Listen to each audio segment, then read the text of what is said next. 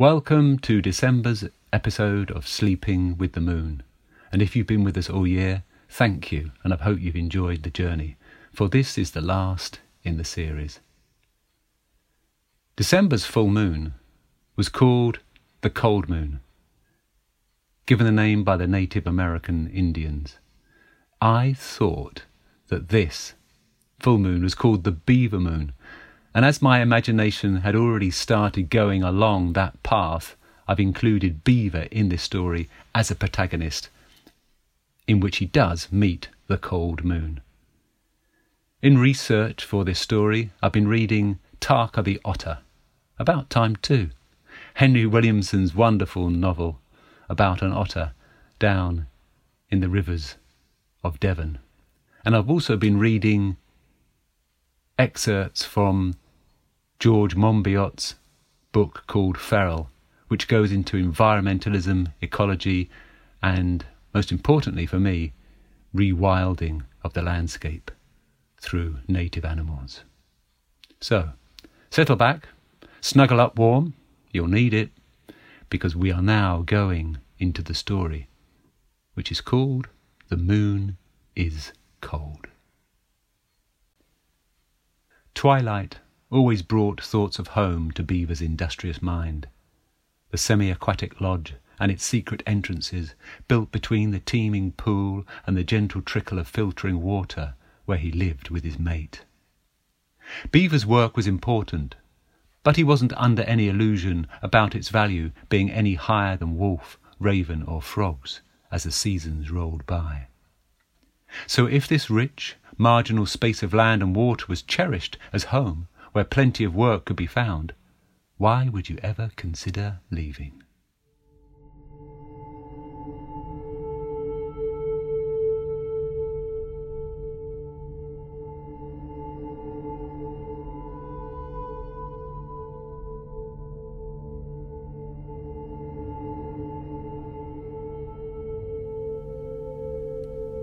There was a greater power that enforced its might. The beavers, like others, wanted to stay, but the harsh rule of sun had already blistered the land and burnt many lives. Hiding places were becoming fewer from the threat and punishment of the inescapable heat, and the dark hours were no safer where packs of feral hounds hunted without mercy through the long claws of night. Flocks of birds stirred in the early morning light, gliding in the currents of air that circulated above the trees, calling together, singing farewell, migrating from the relentless, stifling governance of sun. A one-way flight? Or were the plans to return already coded into their navigational minds?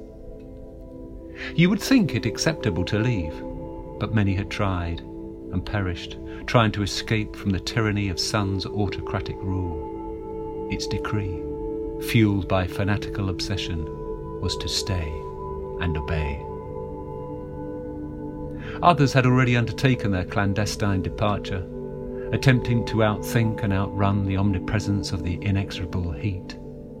Many had been caught, many incarcerated, disappearing underground, deprived from the light, erased from memory and sight. Should I stay and resist, thought Beaver, to support friends, alliances and allegiances, or is this all futile? And what am I leaving here that I cannot find elsewhere? There will always be trees and rivers wherever we roam, but we will never be able to call them ours, as they won't be growing in the soil of our land. Beaver, feeling insecure, had buried himself in his work, trying to rid his mind of these thoughts. He had built a new lodge to escape the gnawing questions, but they had found a way through the densely packed walls, never giving him any rest. He wrestled with his "let's do it" attitude. He found that he couldn't share his feelings with his mate. Why was he so resistant?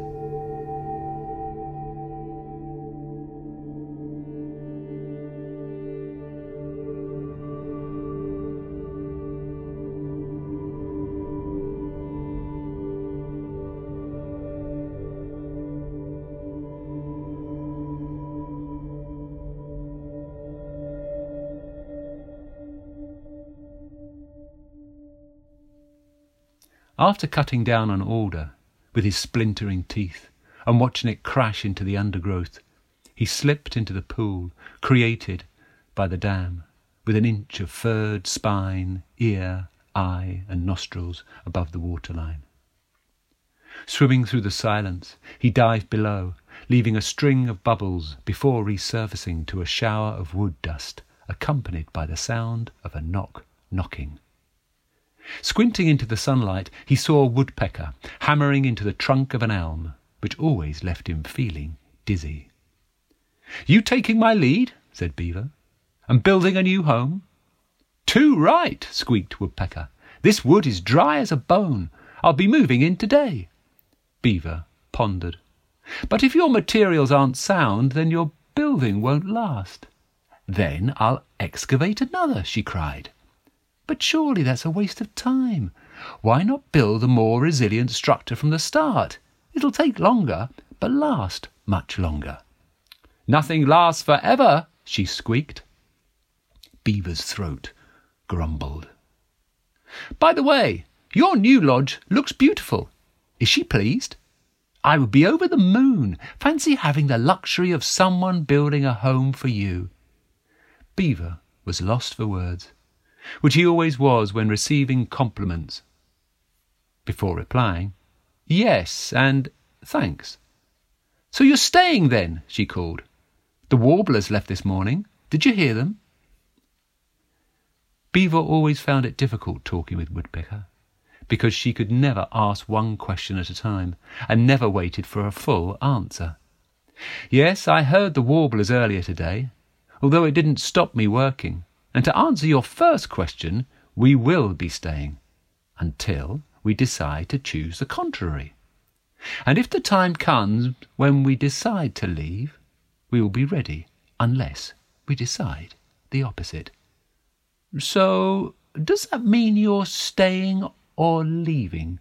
questioned Woodpecker. Beaver was a creature of habit and rarely strayed from home. Any plan, manual task or structural issue to solve was no problem, but he couldn't cope with indecision. He needed help from his mate on matters of the heart, but pride thwarted him from asking. Beaver spent many days distracted from his work, plagued by the same thoughts spinning around in his mind, which were now being compounded by the continuous drilling of Woodpecker. "Damnation, will you give it a rest? I can't work, can't think, can't rest, with your dreadful clatter all day. Desist, you head-banging heathen!" Woodpecker didn't hear above the din the first time. "Oi, you thick-skulled bird-brain! Stop that racket, or I'll chop it down and spit it out in small pieces." The second time she did, and was mortally wounded. "I'm sorry," she squealed, as she flew away. The embers of day simmered into restless night, that smouldered until first light, when the omnipotent heat returned and intensified. The warblers had gone. The bees were staying and making hay, the raccoons making preparations to abandon these parched lands. The water was warming, the river falling, the pool evaporating, and the life that depended on it was vanishing. "We will build another home," said his mate. "With your drive and determination, we can do it. It's just the letting go of what we've got that's stopping you. Don't be frightened. It's only change. You're a doer and a builder, Beaver. So be a believer. We will survive and succeed together." Beaver looked into the reflections of the pool and saw a motionless creature staring at him with glazed eyes. He listened out for Woodpecker and the warblers, but heard nothing but the still, silent omnipresence of sun, and knew it was time to go as the last leaves of Woodpecker's elm fell to the forest floor. Leaving home is leaving everything you've ever known, wished for, been given and granted, family, friends, memories, existence. So when you leave, where do you go? That night, Beaver masterminded a plan to take them along the safer waterways, avoiding routes patrolled by the mercenary hounds, away from danger, away from the oppression of sun, towards safety and a new place called home. It was almost too much for them to leave, but neither looked back as they made their way downstream with the river's modest flow. They took off at first light against their nocturnal instincts, believing that the hotter parts of the day were safer from the feral predators. Although the relative security of the river was a better option than travelling overland, the canopy was thin overhead, leaving them open to aerial threat. Their ears, eyes and nose, that ran streamline with their projecting spines, were on constant alert for potential danger, submerged in the water, scouring the sky and prowling the riverbanks as the draining colours of early winter fell and spun into the river's current. They swam one behind the other, with their front paws tucked under their chests. Powered by their strong tail, webbed feet, and the river's flow, they made good progress, pausing to snack on anything edible without leaving the water. Floating leaves, bankside grasses, water plants, and bark stripped from a fallen aspen. As the temperature cooled, the light faded and night settled in. Beaver continued to repeat the words of his mate over and over in his mind. We will survive and succeed together. Snuggling together in a nook of a fallen tree, a recurring dream gnawed away in Beaver's sleep. He was standing with his front claws digging in, and tail flat on the ground, propping him up as he bit and chewed into a delicious pine, but the hole remained the same, never increasing in size. The dream kept him from sleep. He ran it through his mind, concluding that it was telling him to change his plans of travelling in the light. So, nudging his mate, they slipped silently into the silken water to continue their journey in the dark. Birch saplings stood motionless on the bank as a warm breeze rustled the last clinging leaves. The distant call of an owl could be heard.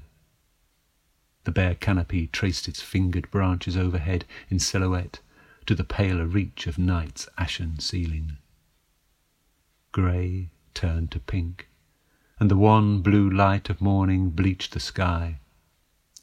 Beaver felt pleased that his decision had succeeded as they pressed on towards their unknown destination. A muted knocking echoed faintly through the forest, and Beaver thought of Woodpecker and how she had disappeared after his blunt rebuke. With his mind still reflecting, his mate let out a faint whine, and his hair bristled. She had scented dogs. Beaver stirred the water in front of her with a lash of his tail, and they increased their speed, keeping to the centre of the river. Howling calls snatch at a distance, canine footfall pounding closer, the baying pack hungry for a catch. Dewlap jowls closing in, scampering claws scratching dirt, lolling tongues salivating. Blood gums licking, juicing with spit and spume, ravenous eyes locking quarry, teeth clenched. Streaking along the riverbank, the hounds leapt over fallen trunks and broken margins, hurtling parallel with the beavers. In the water they were safe, faster and more agile, and if the hounds entered, they were able to dive, submerge and hide. A river bend emerged, with a silted strip of land and a fallen oak bridging the waterway. The hounds bounded down to the spit, some slipping along the wet trunk, hanging their heads closer to the choking river. For a moment the beavers slowed, assessing the danger, then ploughed on at full speed, careering towards the obstacle. Jaws yelping and snapping, gnashed towards exposed heads and necks, which vanished below the surface to steer a course through the mangled branches that lie under the bole of the tree. On the other side, a loop of bubbles rushed to the surface, and Beaver broke through, scanning for his mate. With the curdling cries of the hounds ringing, he scanned around to see a ream of water sink further downstream. He then turned towards a fallen oak, till the welcome sound of squeaking and his mate resurfaced. A dark shape swelled beneath them. He slapped hard with his tail. The river surged, and a giant reptilian wave dragged his mate under the water. Beaver dived, scratching and biting with his huge, sharp teeth, but the armoured body of the caiman was too thick to penetrate, and whipping its tail, Beaver was flung aside and scrambled to the safety of a riverside burrow, away from the yelping hounds.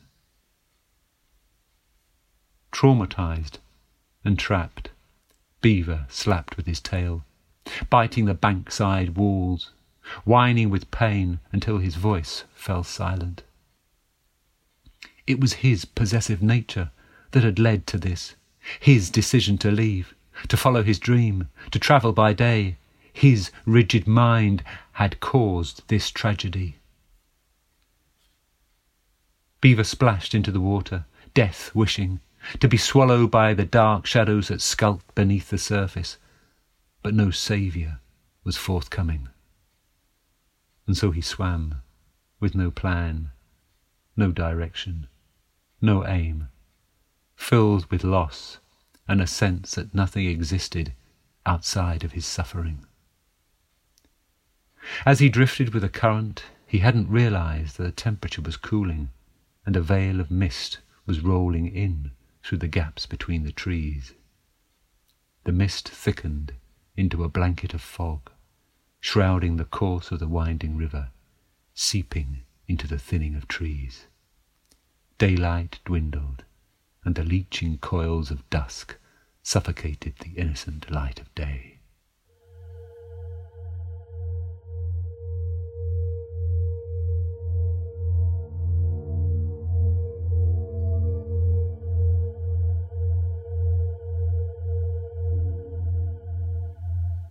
Beaver felt the thickening of freezing water, slush turning to brittle ice, blocking his course ahead. Instinctively he began to gnaw at the frozen block with vaporous breath, tiny pieces splintering. A sliver of moonshine illuminated the overwhelming surface that stretched and meandered ahead. With weariness and a growing sense of futility, Beaver hauled himself out of the frozen river, his tail feeling like a burden he would now have to carry. He heard the splash, the moment when his mate had been dragged under. He shivered in revulsion, shook the water from his fur, then shivered again in the freezing fog that had descended. Now, more vulnerable, he dragged himself forward to where he didn't know. Unknown shapes loomed into view, with spiny fingers and skeletal forms etched into the crisp, sharp air. Everything known, everything alien. Dead branches twisting, contorted, stumbling through the tangle of cratered hollows, staggering over the rise of fallen debris. Beaver was reeling, lurching from the commands of his purposeful mind to a sense of despair and self-recrimination. If he disappeared and perished, who would know? Who would care? The curtain of fog had muted any sounds. Only the occasional drop of leaves snapping their stems from the biting cold. A faint wing beat overhead, eluding the tracery of branches.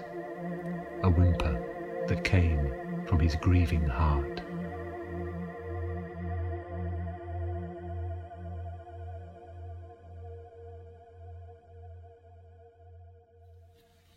Suffusive light permeated the clouds, and the face of the moon, pale, cold, and indifferent, glared down on its domain.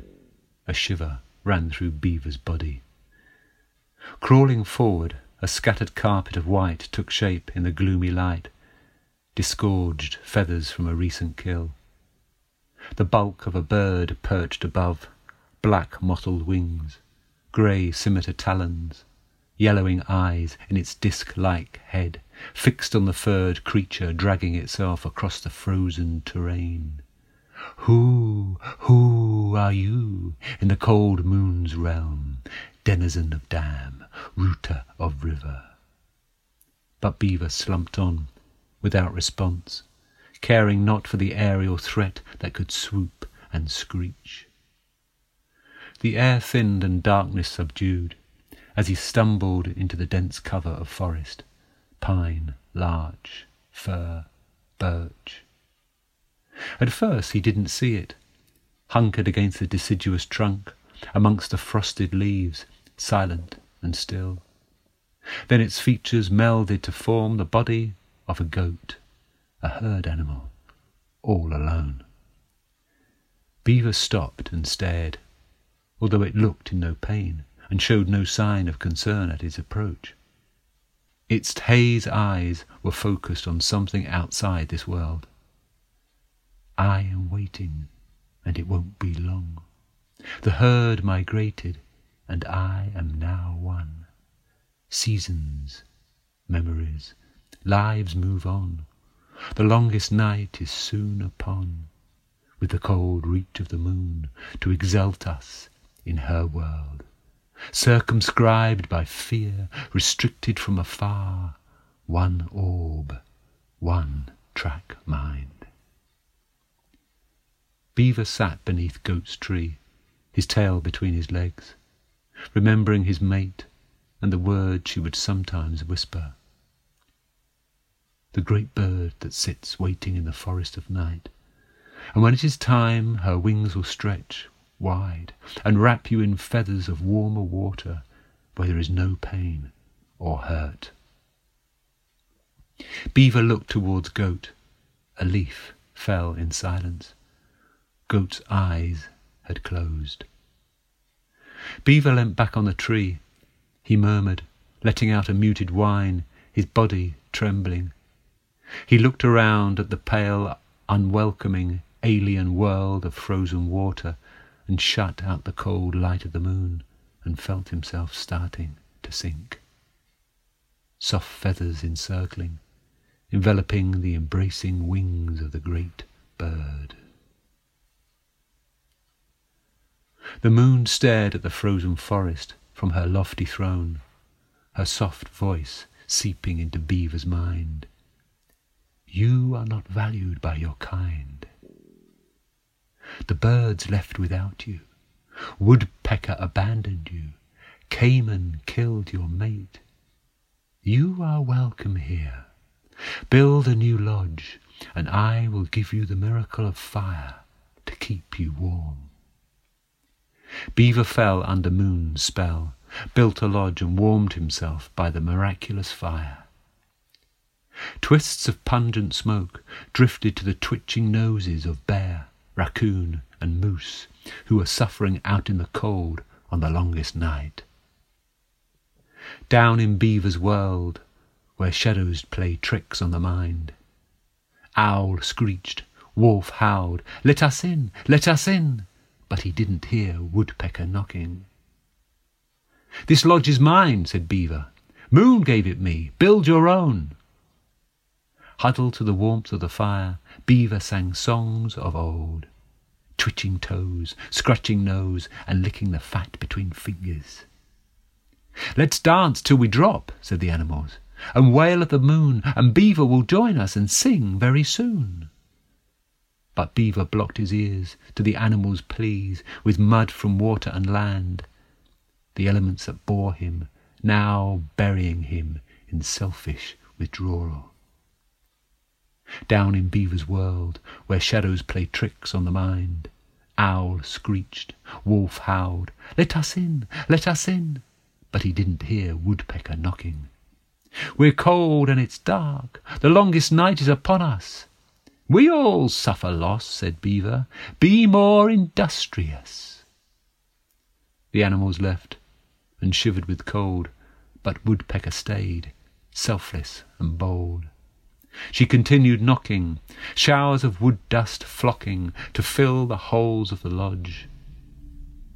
Beaver heating, Beaver coughing, choking on smoke, sweating the toxins that clouded his mind, and as Woodpecker beat the rhythm of the earth, Beaver dreamt. Travelling between worlds, from land to water, warmer water where the sun wasn't vain, where flowers bloomed and bees thrived, working together with purpose. And thoughts began to gather in his busy mind as he watched them building their dream together. And thoughts began to gather of recognizing and honouring the skills of each other.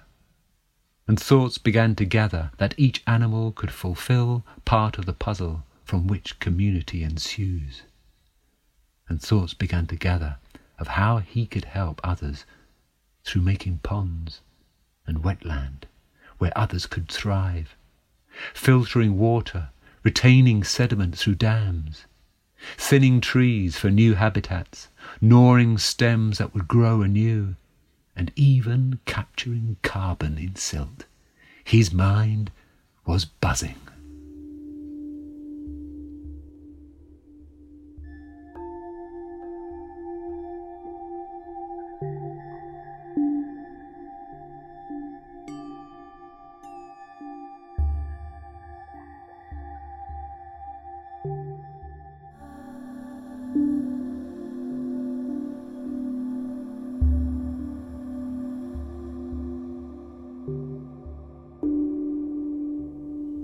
And feelings began to rise as he remembered the words of his mate.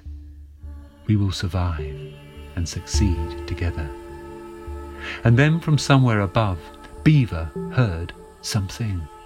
Let me in, let me in. It was Woodpecker knocking, and finally she was heard. Beaver opened his eyes in the dark of the lodge, shook himself from side to side, battering the walls with his thrashing tail as Woodpecker hammered from above.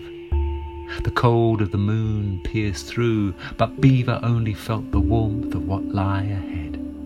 He looked at Woodpecker, hopping up and down, her face beaming joy and devotion. I wasn't going to give up, she said. I would have been knocking till the end of time. I believe you would, said Beaver. Let's get started. We have some work to do. Oh, good. I think I could learn a lot from you about planning ahead, said Woodpecker. And I know now I could learn a lot from you about being more sensitive to others' feelings. We'll make a great team together, shrieked Woodpecker. We need to gather the animals and those who have fallen under the cold spell of the moon, surrendering to the comfort of feathers. And as Beaver and Woodpecker swam and flew to warmer waters, summoning and waking those who had fallen asleep, the west wind blew, and the warblers returned, spreading the song of a new dawn, and singing, we will survive and succeed together. You're a doer and a builder, Beaver, so be a believer.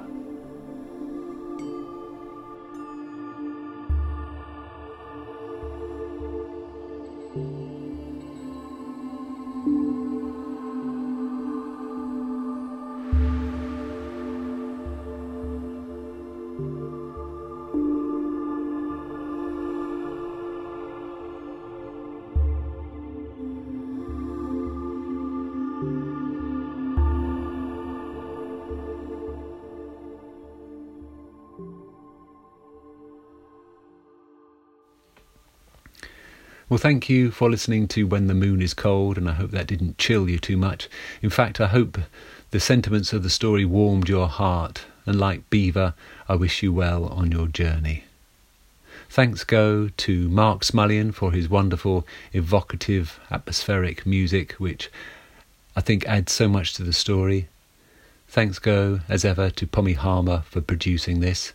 And today I'd like to dedicate this story to a very good friend, Awet, who has made an incredible journey in his life and is now seeing better days. If you want to meet me in person, you can on Clevedon Pier in North Somerset.